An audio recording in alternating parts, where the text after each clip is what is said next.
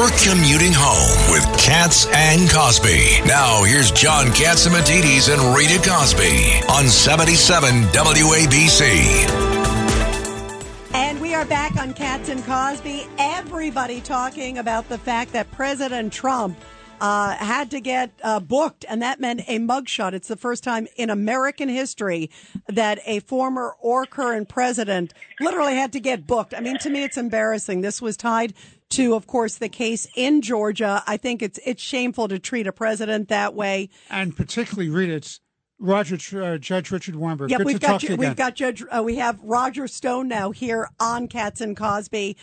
We're so happy to have you here, Roger. Go ahead, Judge. Roger, what I'm concerned about is that first count of the indictment charging RICO. It shows a total lack of understanding what the RICO statutes are about. This is not an organized crime syndicate. It's not even an organization. It's 18 or 19 individuals acting for a common agenda for a day about challenging election. It involves freedom of speech. They're overlaying this with 4 other cases, Roger, which involves denial of due process and also effective assistance of counsel. What say you? Well, Judge, you're far more learned on the law than I am, but there is no crime here. Every American has a First Amendment right to question the anomalies and irregularities in an election. Every American has the right to collect documentation of voter irregularities or fraud. There really is no crime here. And then to charge these individuals as co-conspirators because they express their own First Amendment rights regarding the outcome of the election, it is a politically motivated prosecution, and it wouldn't be happening if Donald Trump was not leading in the polls. And you know, Roger, it also wouldn't be happening that they gave him a mugshot. I was on the air soon after that mugshot came out. And to me, it was what a sad day in American history. They were intent to embarrass him. I mean, they give him a booking number. Put it right out. And also, the Biden team puts out, here's a campaign. They're basically campaigning on it. And President Trump obviously is fundraising on it too, as I think he should. I mean, it's crazy. But what did you think of this moment that they actually put the former president of the United States through, treating him like he's, like a murderer? Well, on the one hand, it was meant to humiliate him. On the other hand, because he is the number one showman in America, he used it as his occasion to come back to Twitter, formerly or now known as X, where he has 81 million followers.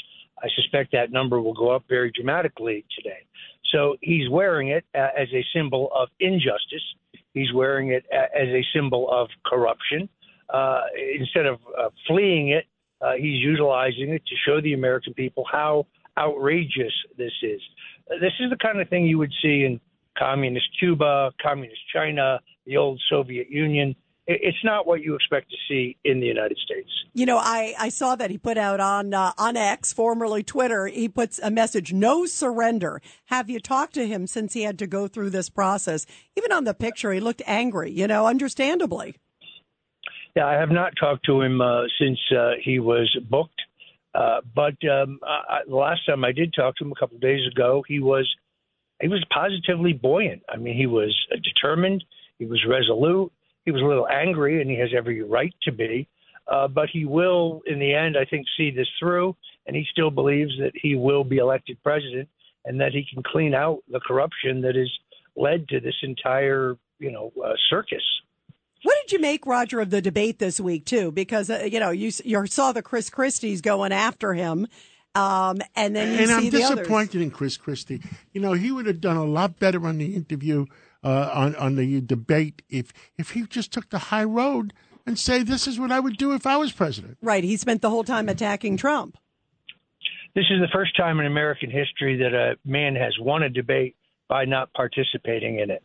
I think that the debate, the way they were talking over each other, the entire squabble, I don't think any one or two candidates emerged in second place. To me, it just reinforced a solid decision by President Trump not to participate. That doesn't mean he won't debate at all. Doesn't mean that he won't change his mind and debate before the convention. But this particular event where you had a provably hostile moderator and a provably hostile network, I think he made the right decision, and nobody was able to consolidate any momentum out of this at all. You feel that he was the big winner? You feel that Trump was the big winner, Roger Stone? No question about it. I looked at Vivek Ramaswamy had his moments. I frankly thought that Governor DeSantis underperformed. He needed a breakthrough very badly because his campaign is flagging, and it just wasn't there. And Christie has the worst possible reason to run for president. It's not because he wants to do something positive. It's born of vengeance and revenge because, as Donald Trump said in his interview with Tucker Carlson, he didn't get a cabinet position. Here's the key point. 13 million people watched the debate on Fox. 271 million people watched the president and Tucker Carlson on X. Roger, the truth is nobody believes that number.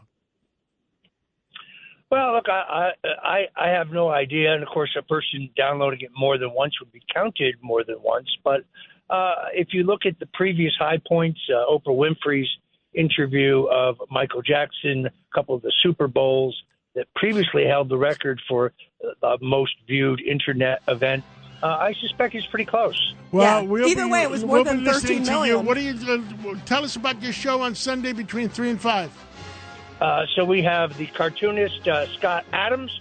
We have Jason Miller, President Trump's spokesman, and Congressman Byron Donalds of Florida, a major supporter on the question of impeachment of Joe Biden. We'll be listening. Thank you. We will be listening, on Roger Sunday Stone. afternoon, Roger Stone, between 3 and 5 on WABCRadio.com. Worldwide now. We have expanded to a worldwide coverage in 173 countries. Awesome. Wow, what a day it's been, you guys. What a week it's been. Thank you, Roger. And thank you, Judge Weinberg, for being here today, and Rita. And with the appeal, I just have to say it.